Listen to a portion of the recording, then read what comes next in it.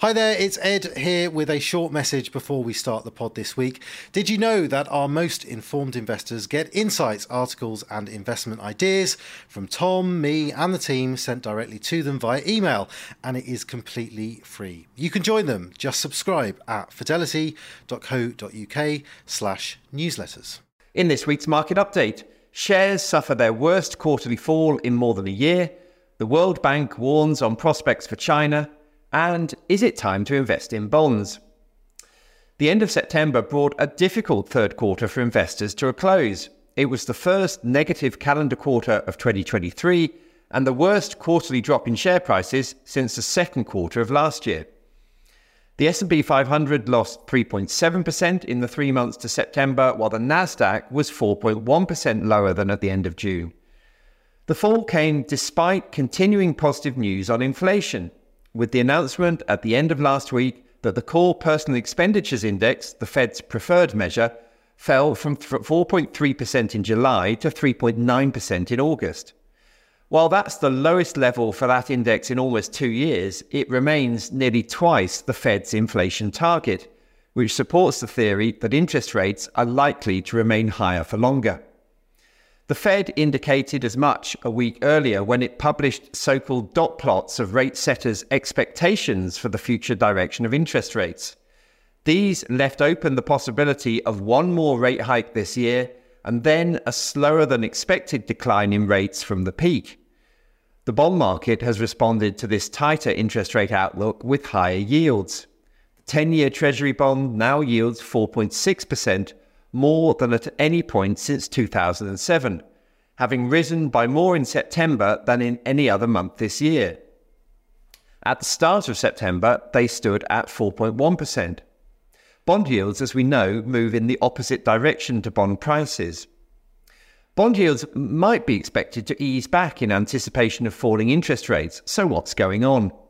Well, probably two things. First, continuing big fiscal spending in the US and associated budget deficits, even during an economic expansion, make investors nervous about the amount of bonds that the government will have to issue in future. That tends to push yields higher, as investors have to be persuaded harder to plug the gap. Second, the so-called term premium rises. That's the extra yield that investors demand to lend money for longer periods. The thinking here is that when there's more risk of inflation in years to come, investors require more compensation for lending at a fixed rate of interest, as is the case with bonds.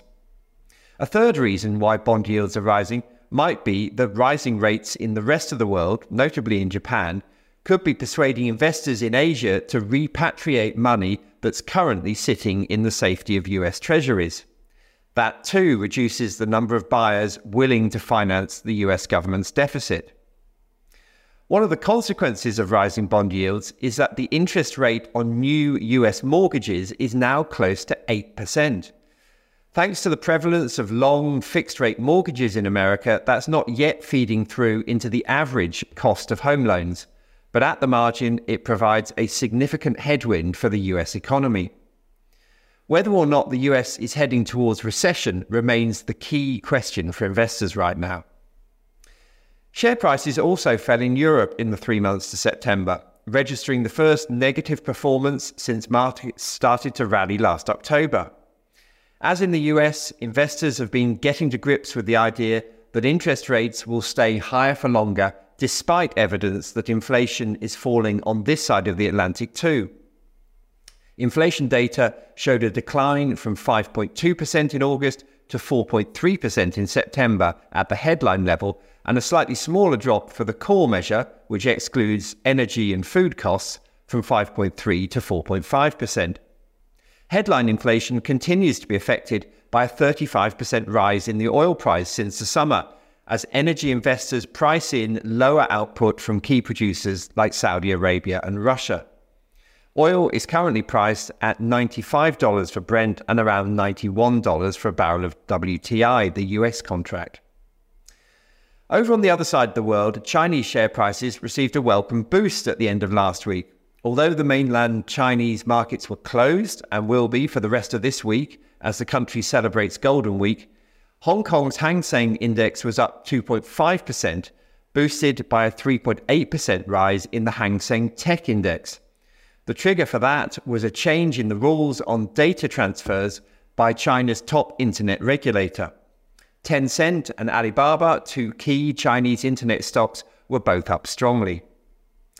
The good news for Chinese stocks may be short-lived if investors start to focus on this week's gloomy assessment of the outlook for China and the rest of Asia from the World Bank, which has warned that the region's developing economies are set to grow at the slowest rate in 50 years. Even though the Chinese authorities have already cut their forecast for growth this year to 5%, one of the lowest projections in decades, the World Bank and others are sceptical that even that level of growth can be achieved.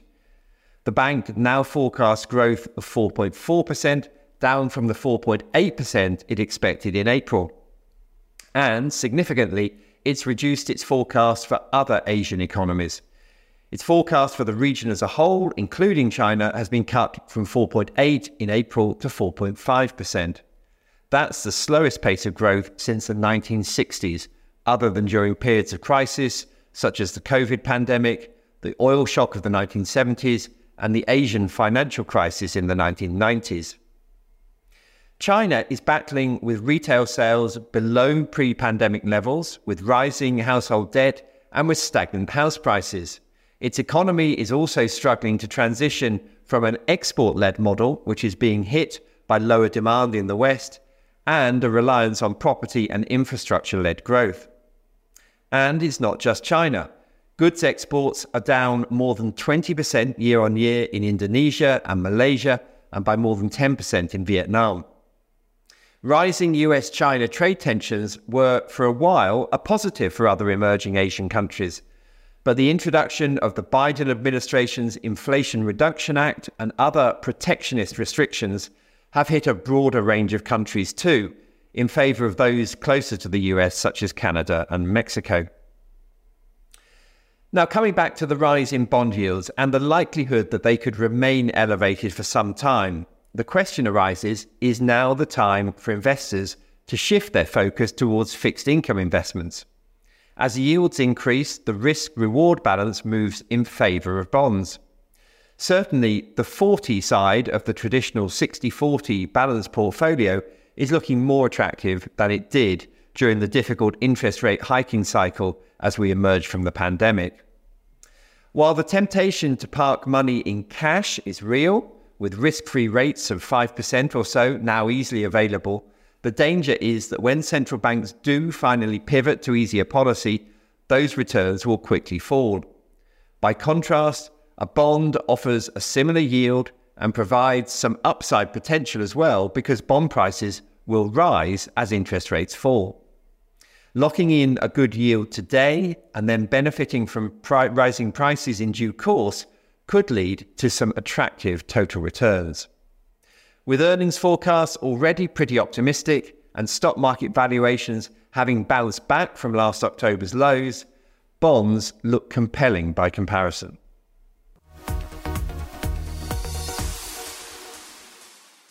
Please be aware the value of investments and the income from them can go down as well as up, so you may not get back what you invest. This information does not constitute investment advice and should not be used as the basis for any investment decision, nor should it be treated as a recommendation for any investment. Investors should also note that the views expressed may longer be current and may have already been acted upon. Reference to specific securities should not be construed as a recommendation to buy or sell these securities and is included for the purposes of illustration only. Fidelity Personal Investing does not give personal recommendations. If you are unsure about the suitability of an investment, you should speak to an authorised financial advisor. This podcast may not be reproduced or circulated without prior permission. It is meant for UK residents and does not constitute an offer or solicitation in any jurisdiction in which it may be unlawful to make such an offer or solicitation. No statements or representations made in this podcast are legally binding on Fidelity or the recipient. Issued by Financial Administration Services Limited, authorised and regulated in the UK by the Financial Conduct Authority. Fidelity, Fidelity International, the Fidelity International logo and F symbol are trademarks of FIL Limited.